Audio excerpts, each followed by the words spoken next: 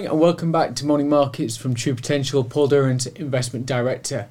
Today we start with just reflecting on stock market performance. Yesterday we saw what was relatively mixed returns. The US market was broadly flat, initially down around 1%, but rallied towards the end of the day. In the UK, and in Europe we saw small declines, but a relatively uneventful day for stock markets yesterday. We did see a number of companies, however, report their fourth quarter earnings, and that is really gaining investors' attention over this week and into next week as US companies, UK companies, and in Europe report their earnings. Today we focus on Tesla. Tesla has been a company that has really suffered in terms of its share price over the last 12 to 18 months, falling around 65% since its highs in November 2021. A lot of attention on Tesla yesterday and on Elon Musk in terms of what results they would release. They came ahead of what analysts were expectations on both earnings and revenues, seeing still strong demand. Elon Musk discussed that they were seeing the rate of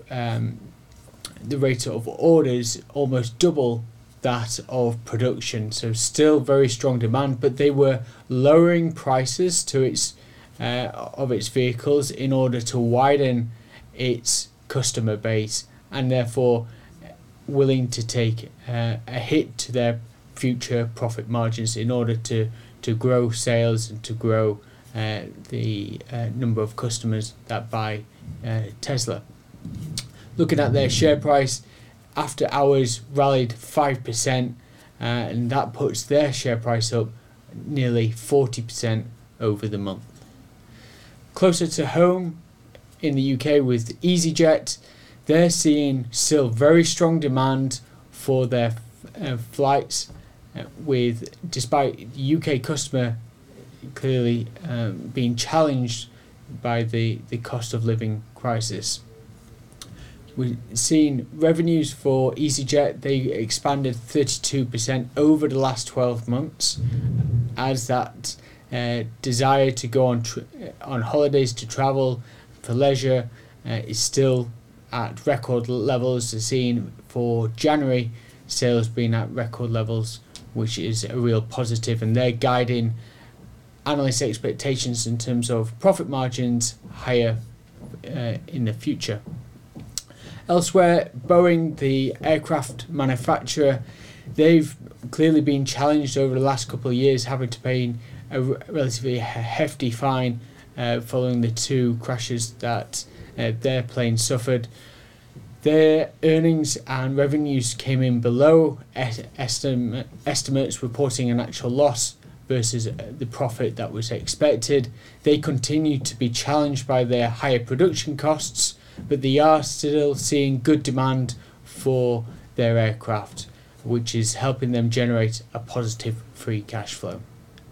Today, all eyes will be on the US economic data. We'll get US GDP growth numbers for the fourth quarter. It'll be important to look at the underlying components, what's positively and negatively contributing to US economic growth. We are expecting to see positive but slowing growth, so we'll keep you up to date on that tomorrow. And that's everything from us today, so thank you for watching and we'll see you tomorrow. If you're interested in taking your investing to the next level, or would like to know more about the options available to you when you retire, then download our free guides to ISAs and pensions. These are available in the video description below.